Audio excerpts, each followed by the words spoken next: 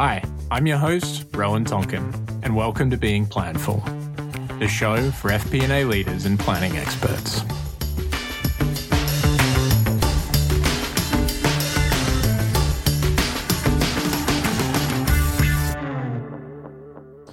All right, well, we've got some really exciting topics to cover today.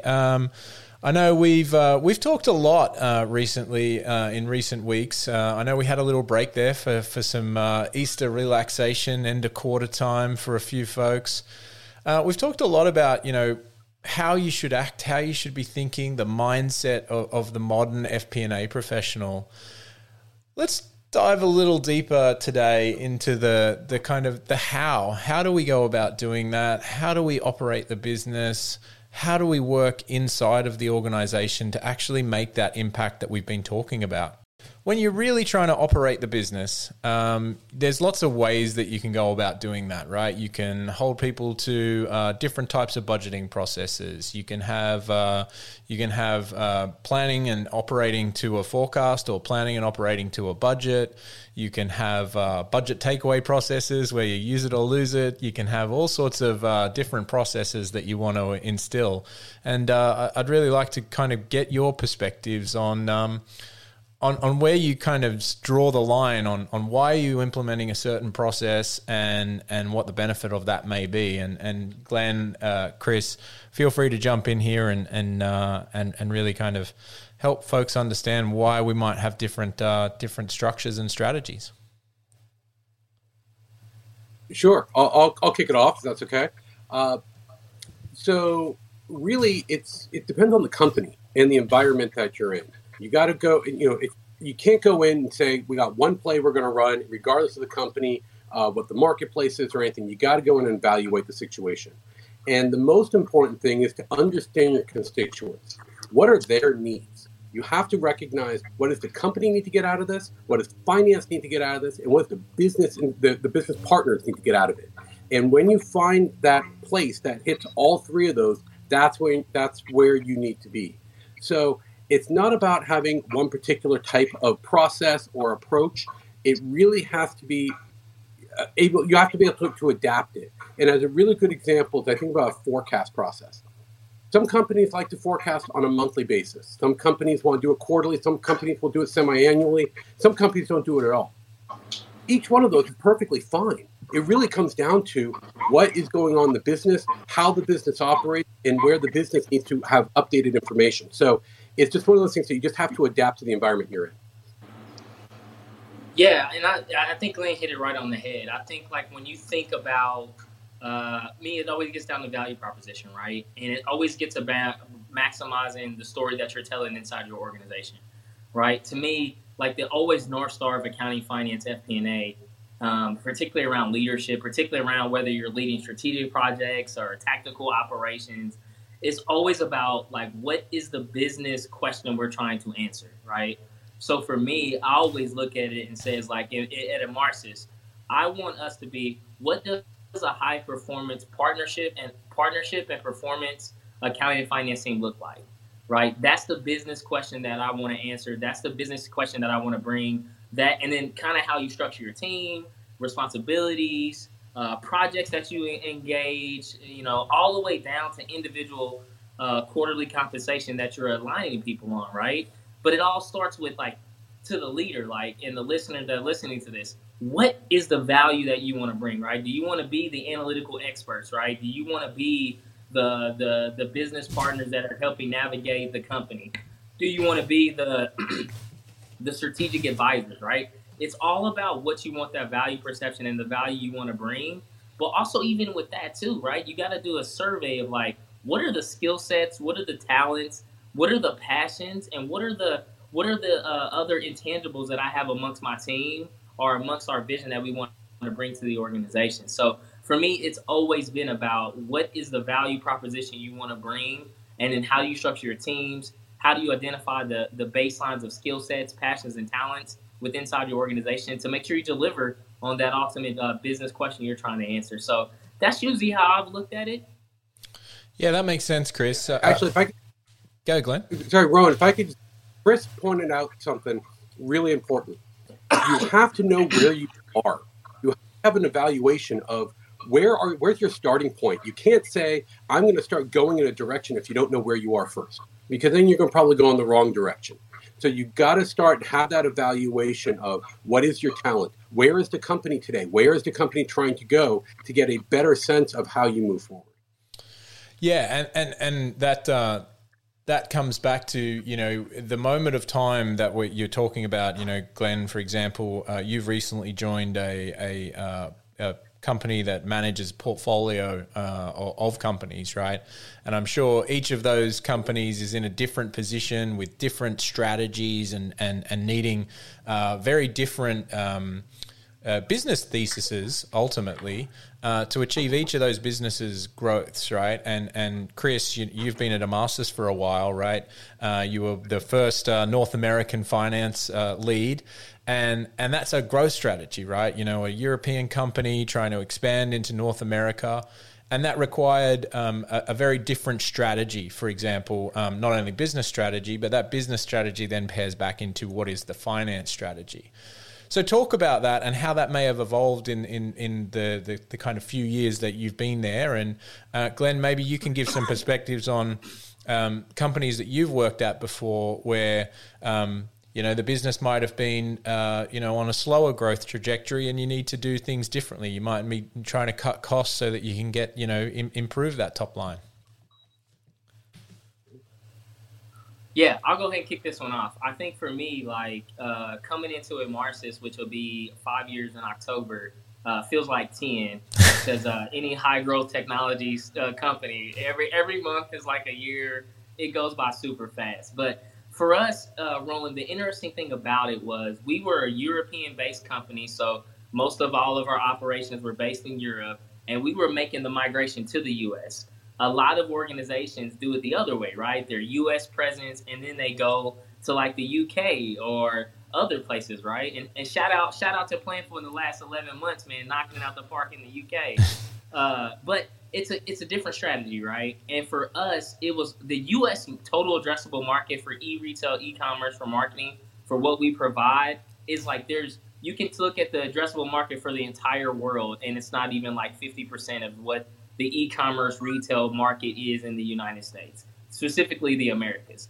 So for us, it was all about you know, making sure that we were rapidly scaling in exponential growth. So from an accounting and finance FP&A perspective, the skill sets were completely different, right? EMEA, which is our more established operations in Europe, APAC was established, you know, 6 years before we were even incorporated or founded.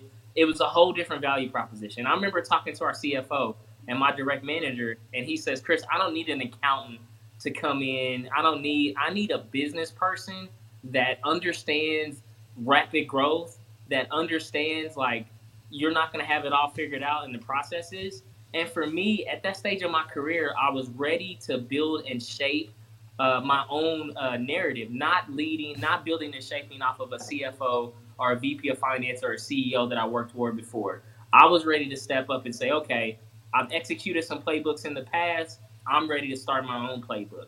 And it just lined up perfectly because, you know, the market and what we've been able to accomplish. And obviously the pinnacle of that was last November, we got acquired by SAP, which is a tremendous opportunity for our organization and continued into the customer experience portfolio that we're a part of. But again, that journey, man, in 5 years, it has so many ups, downs, balances, everything in between, right?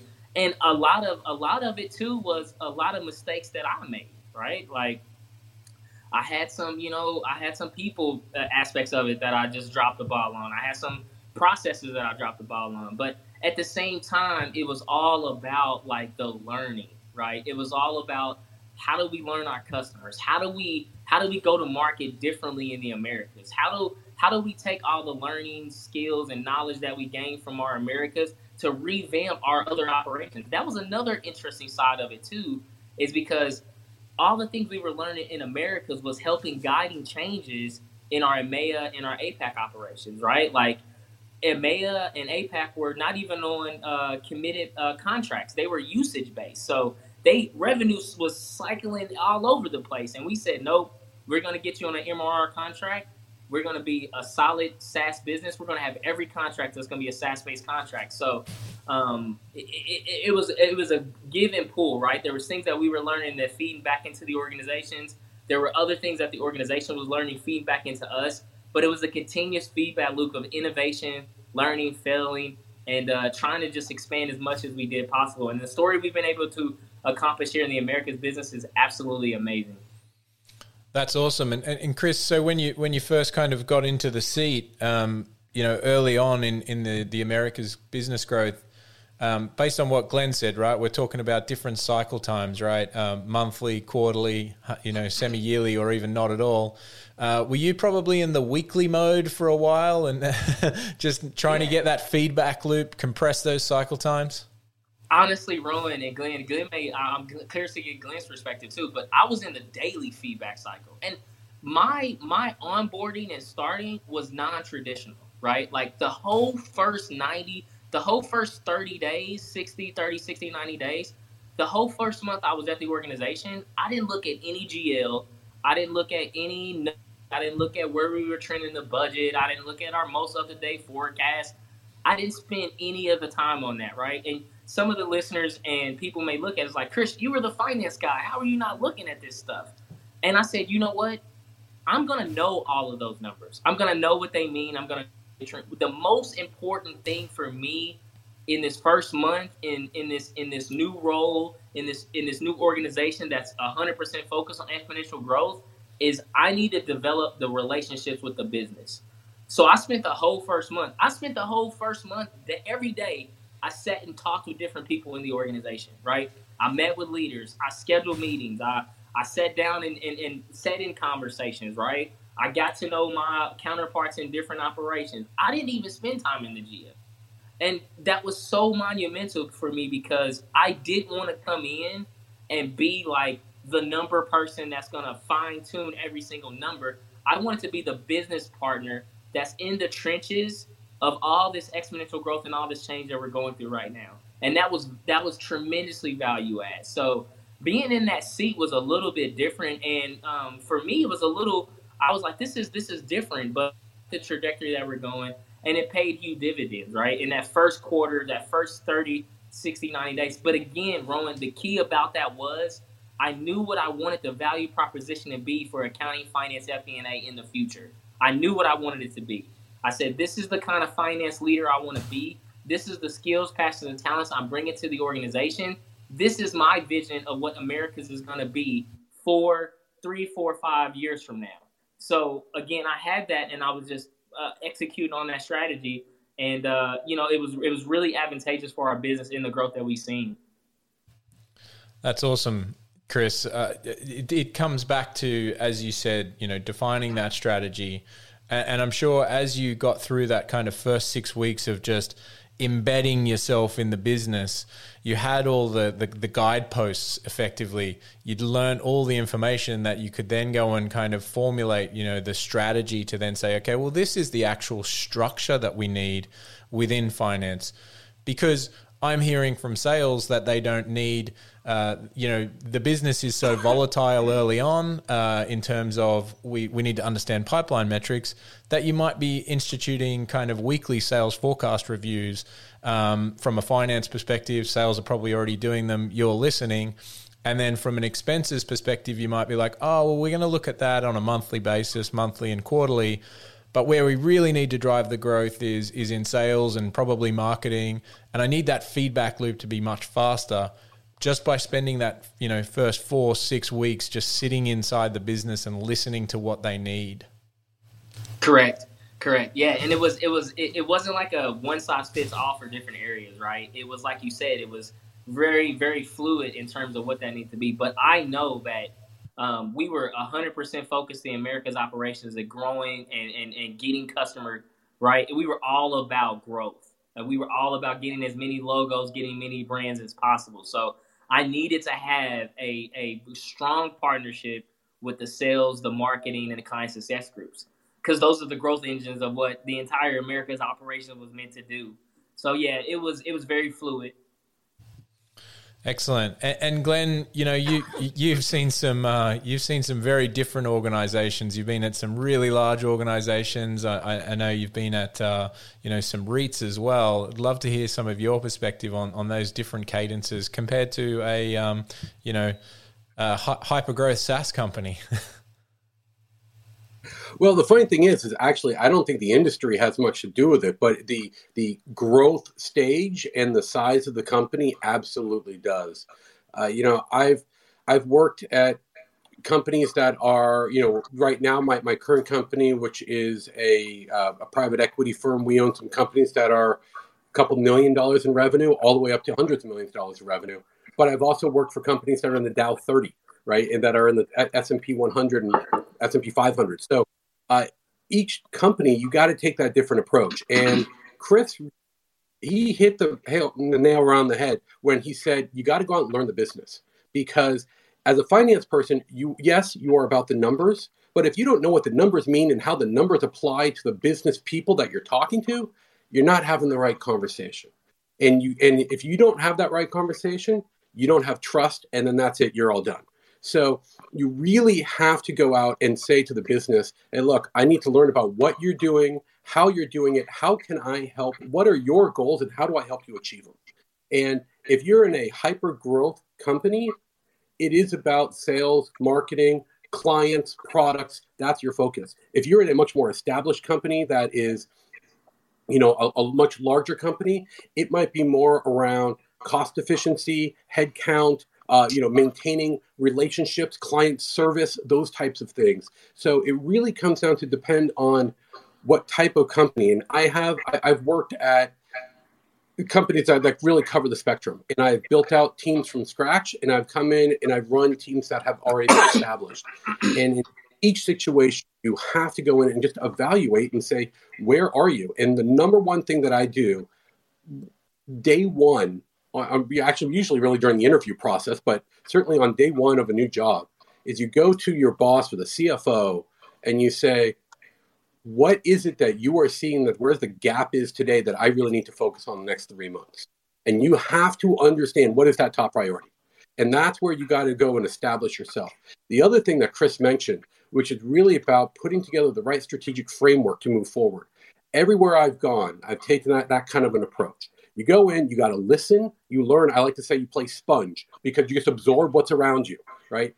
That's what you have to do at the beginning.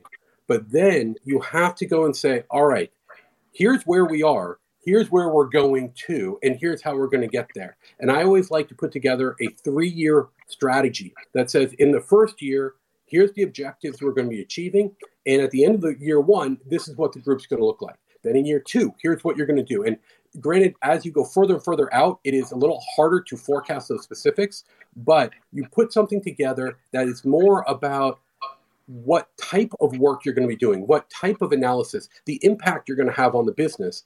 And then once you even have that strategy, it's not something that you just keep and manage to. You got to share it with all your business partners. You got to share it with your team. You got to share it with everybody so that everyone knows what direction you're moving in, and to make sure you're all going to be moving in the same direction. Because the second you go out there and say, okay, we're looking for this, and you got your head of sales come back and say, no, not what I'm looking for, you have to pivot. You can't hold to that. So you have to make sure that everybody's moving in the same direction. I think what you said there, Glenn, is really key. And we all know G&A teams are always stressed for resources, right? And so it's never going to be easy to actually force yourself to take that time to actually sit and learn, because you're always going to be, getting pushed and pulled on just standard budgeting, standard kind of scorekeeping stuff, the tactical operations, as Chris calls it, right? You're going to have all that time pressure to fulfill the tactical operations. And then you're trying to absorb so that you can build the strategic initiatives, right?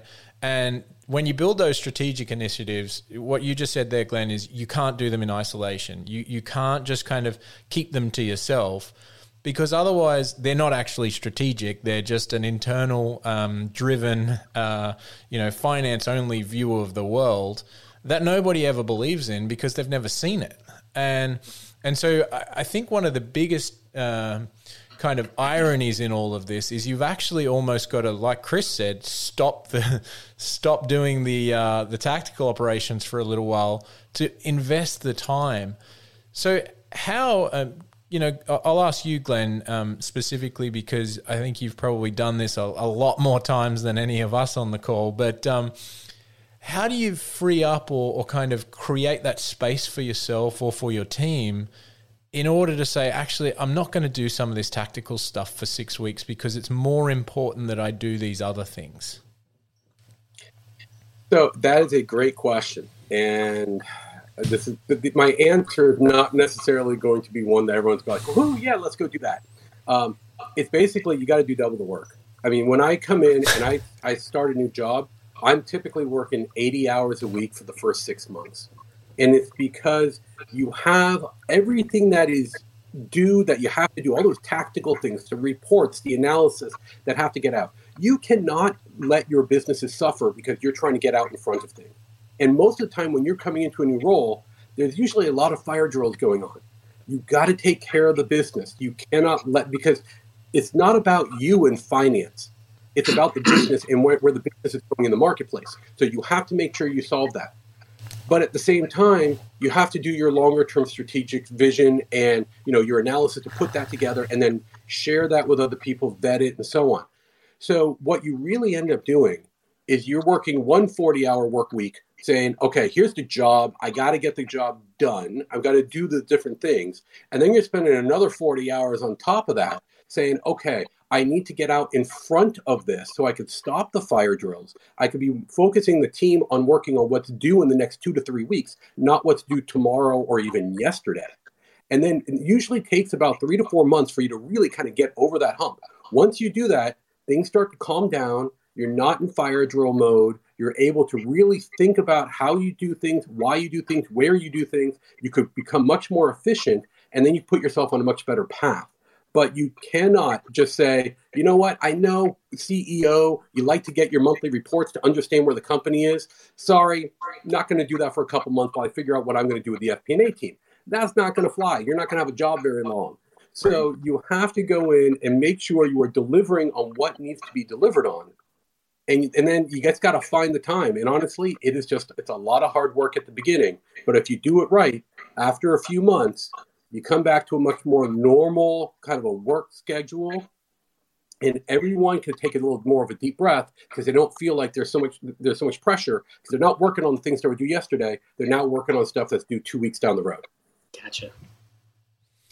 Yeah, I think the other thing that you, at the very start of that, Glenn, the thing that you said, which I know Chris and I have talked a lot about before, is you can't drop the ball for the business, because if you do that, you immediately lose any level of credibility too, right? So if you're asleep on the budget variance analysis that they're expecting week over week or month over month, or however they've been conditioned to kind of receive or look after information, if you drop the ball on that, then you lost the credibility that you're trying to earn by working that second 40-hour work week that you just talked about. And the value there is just really, really important in that early stage, because as the new hire coming in, you're obviously trying to consume all the business information. You're trying to manage all the business information, and then you're trying to shape the business and set the strategy aligned to the business strategy. And you can't drop any balls along that way. Otherwise, you've just immediately lost that trust and credibility, which is huge. Yeah, one thing too is that you have to remember, when you come in and you are that leader of the organization, it is not leadership isn't about telling people what to do. It's about getting people to follow you, and especially getting people to follow you when they don't have to. That's what real leadership is. And when you come in, if you just say, okay, I'm just going to tell everyone to work longer hours and I'm going to take a nice 40-hour work week, that's not a good example. That's not good leadership. You got to go in, you got to roll up your sleeves. You have to do everything to not only do you understand, from the reporting and the analysis all the way through the strategic planning, but you're showing that you're willing to be there with your team to make sure that the team is going to be set up for success in the future. And when your team sees that, they respond in a similar way. But if you go over and say, okay, hey, look, I expect you to work the weekend. Sorry, I'm going golfing. You're not really going to drive a lot of loyalty with your team. So that, for those first couple of months, when you are building out that team and you are trying to say, we're going to be doing this in a different way, you have to be there every step of the way with your team. Are you talking about golf because I'm wearing a golf shirt, Glenn? I'm just saying. Hey, Ron, Although golf if I could add, some of the stuff that we do. If I could add to what Glenn said, I've had a completely different perspective on it. For me, and the question that you asked is, how do you get out of the tactical so you can focus more on the strategic, which is that. For me, in working in entrepreneurial, high growth, rapid growth technology and software companies, there's never been like a moment where there's like, okay, there's like downtime, like I can like go chill a little bit. For me, to make that leap from tactical to strategy, for my value add has always been leveraging technology. Always, right? Because, when I first came into Amarsis, the whole first year I was with the organization, it was me. It wasn't, it was me and an external accounting partner that we had. So I didn't have the luxury of like having an 8-person team and like doing all this. But one thing I did know, and I knew this early in my career, was leveraging technologies. And we had a lot of technologies in our businesses that we were utilizing, but we were utilizing it. We weren't actually getting the value add out of them. So, when I sat down with the VP of sales and the whole marketing organization, we were utilizing Salesforce. And I said, okay, I really know Salesforce like the back of my hand. So I'm going to spend some time building out a lot of the tactical, like reporting stuff that I need to do. But I'm going to have, a technology solution do 80% of that work. And now I'm freed up to do the 80% of what the numbers actually mean. Here's what our pipeline, here's what our conversion rate is. Here's how we're tracking on our top, really the insights of it. So for me, it was, and I learned this early on in my career when I remember working in public accounting, and people used to use it like a badge of honor that they worked like 90 hours during busy season. And I always looked at that and said, well, are you efficient? Are you really getting the most out of that time that you're working? Or are there other things that you could leverage like technology that could, take 30% of that out and say, okay, I'm going to spend some time. We're going to have to invest in this technology, or the technology is already there, but underperforming and being utilized, but underperforming in terms of analytics and in terms of insights. That's where you can do it, right? So, like for me, I've always said, like, I can have, and even right now, my team isn't huge. I have 3 people on my team, right? But we're a super high performance and partnership organization, and our other teams have like double the size, right? Like our EMEA team has 8 people, our APAC team has around 10. So they're like double and triple the size of people that we have. And they look at us and like, Chris, man, how are you able to do all these things? I'm like, because we leverage technology. We leverage technology. We leverage technology to get us to process data and information. We have technology do that. You incorporate our team to get knowledge to decision making.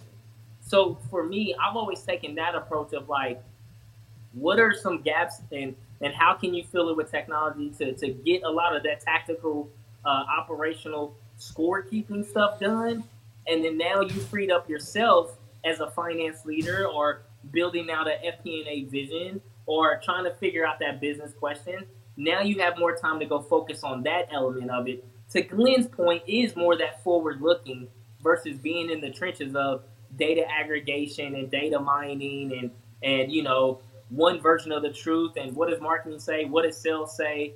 Like it is monumental. So if I was to give one piece of advice for people trying to make that shift from tactical to strategy, for me, it's always been like helping and leveraging technology. And that's where like, Planful and other solutions like that, being that spoke of the wheel of any high performance FP&A team, they are technology evangelists. Like they love technology. If you look at any high performance finance, accounting, FP&A team, and I always ask them, a high-performing accounting, finance, FP&A team if you ask them what's in their tech stack. And if they say their tech stack is QuickBooks and Excel, it's not a high-performance accounting and finance team.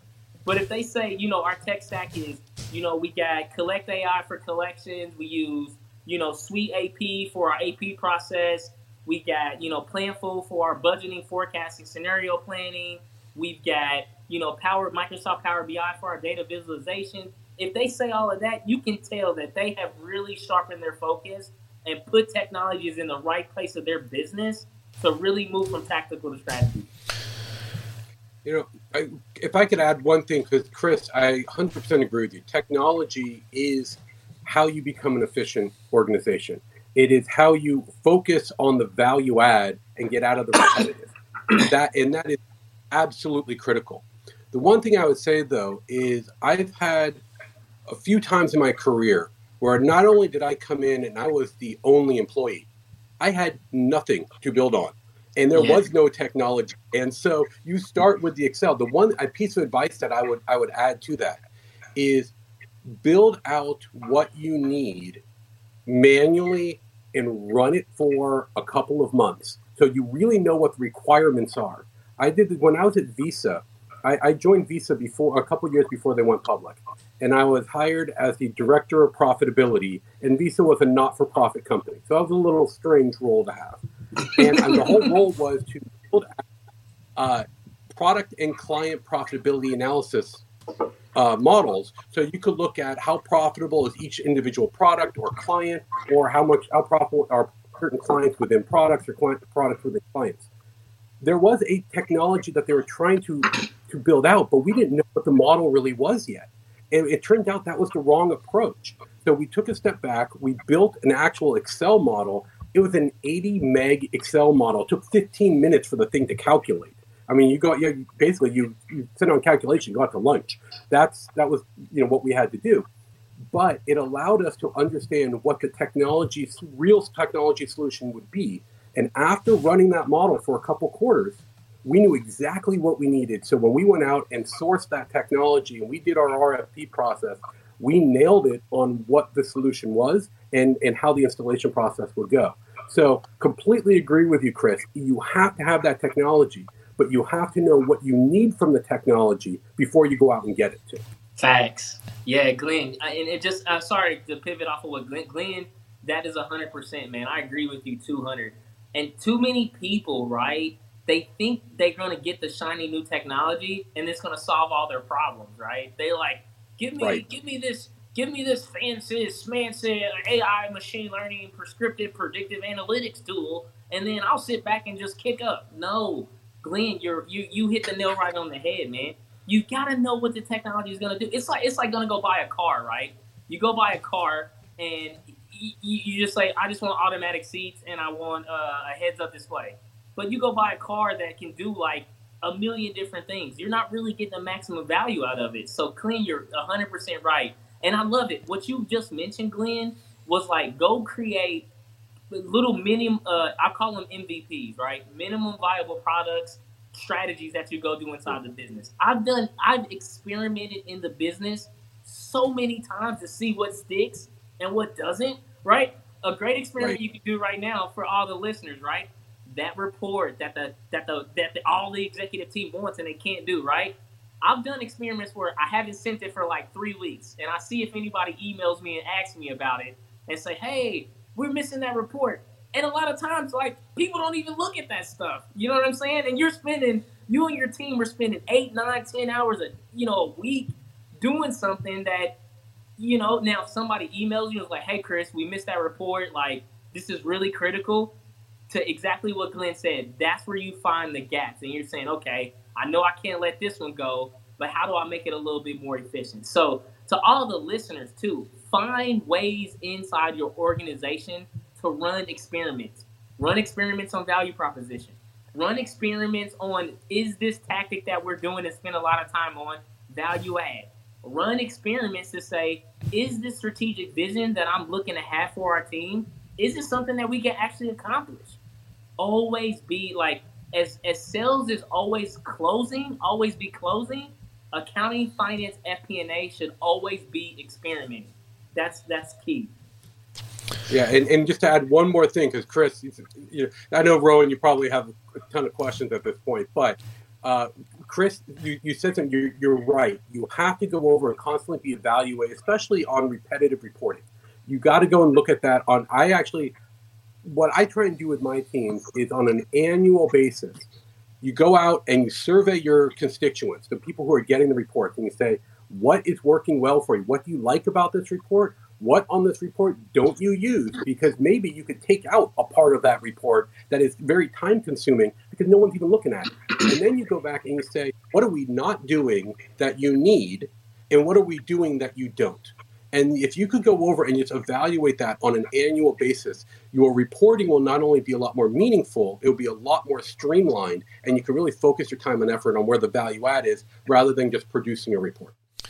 Yeah, couldn't agree more with all of what you guys have said. I know here at Planful, we have an operational report that we produce for the exec team every week, and we're so frequently tweaking that report because the exec team is looking at it every week, and we then ask questions about that report, which is, oh, what if I drilled into this? Or what if I looked at it this way? Or what if, tell me more about this, because we're learning more about the business, and as the frequency of the business picks up and as things change and as things scale, we've got to adjust, which is awesome.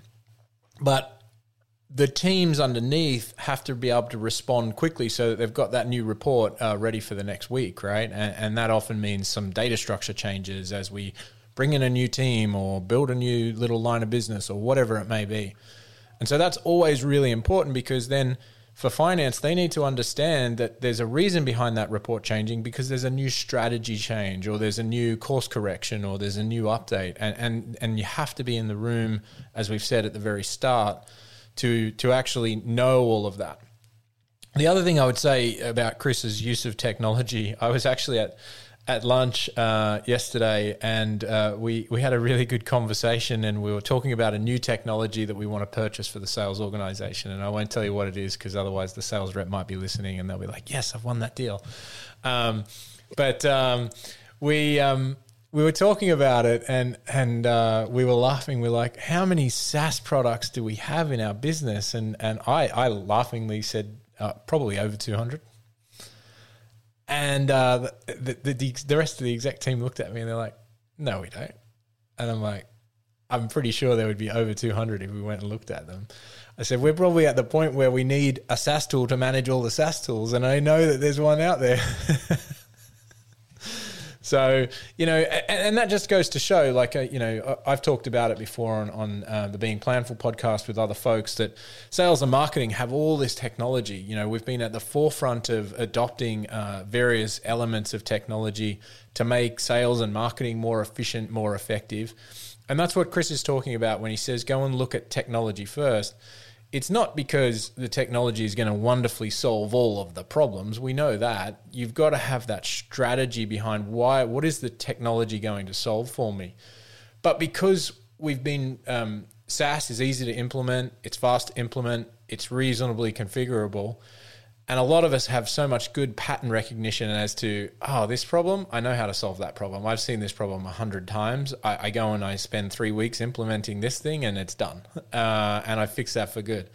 And because a lot of us have grown up digitally native, we have that pattern recognition and we're able to go and solve that really quickly.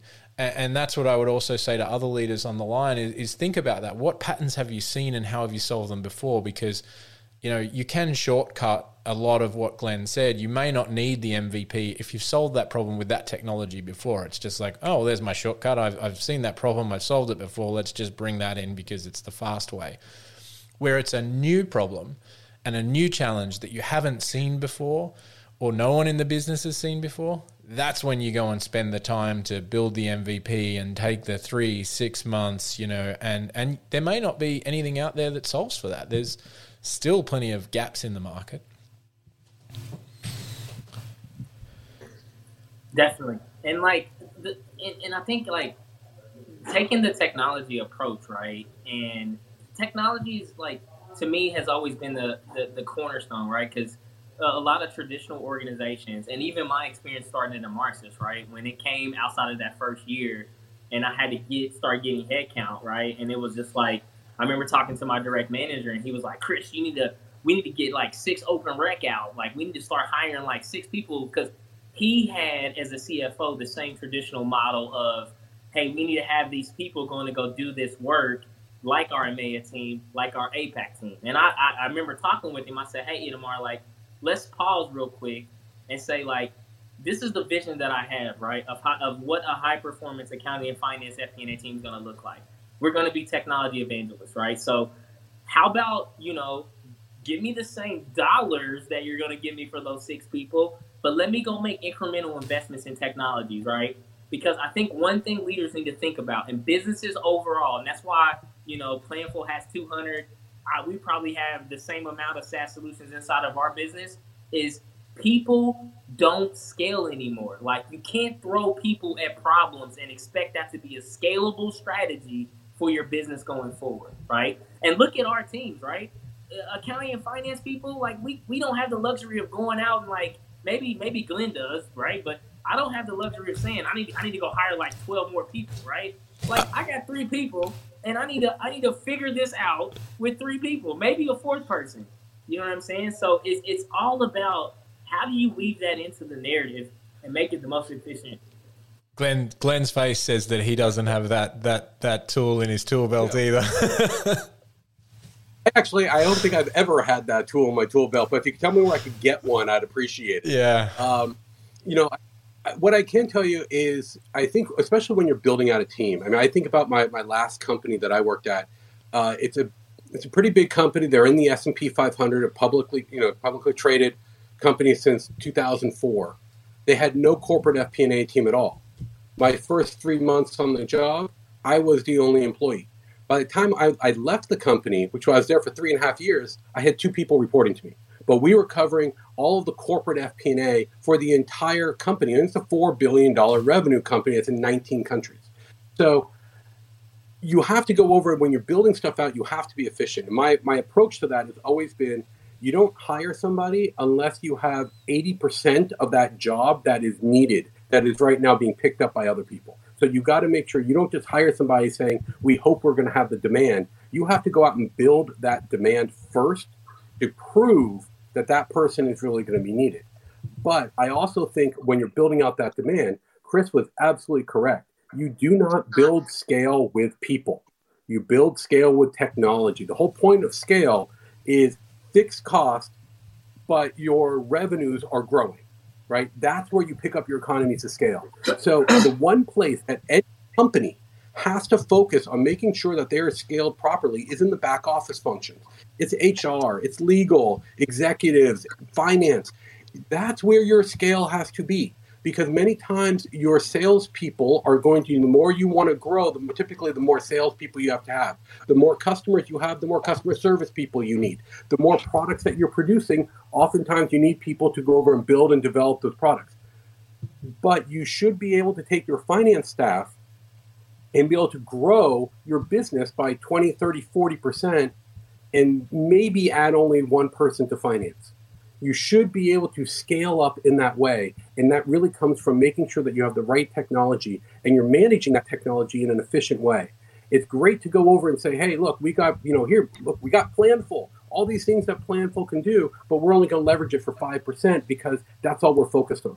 You got to really look at that 3-year strategy. And once again, it all comes back to that, saying, where are you and where are you trying to go? And not only where do your people fit in, but where does the technology fit in? And where do you start capturing that economies of scale? Because when you're talking to the CFO or the CEO, they care about growth on the top line and growth on the bottom, meaning like the earnings for the company.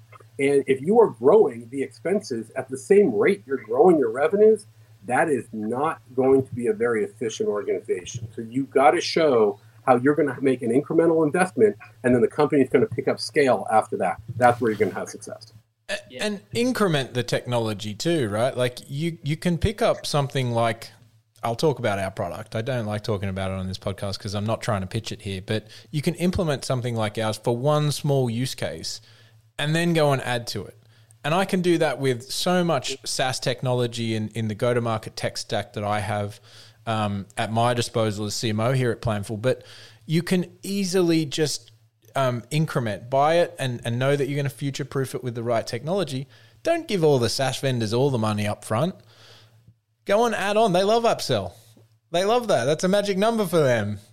go and buy what you need at that time and just know that they've got the future-proof scale for you and implement as you go, because you'll learn a lot along the way. And the worst thing that you can do implementing any technology is to take on more than you can actually achieve and more than you need at the time, because you're never going to get to that magic vision. You know, don't let the sales rep sell you on the magic vision and oversell you, because you'll never get there, and you'll end up with an unhappy vendor because you haven't achieved the vision that they want, and you'll be an unhappy customer, and you don't want that either, right? You're trying to solve a business problem.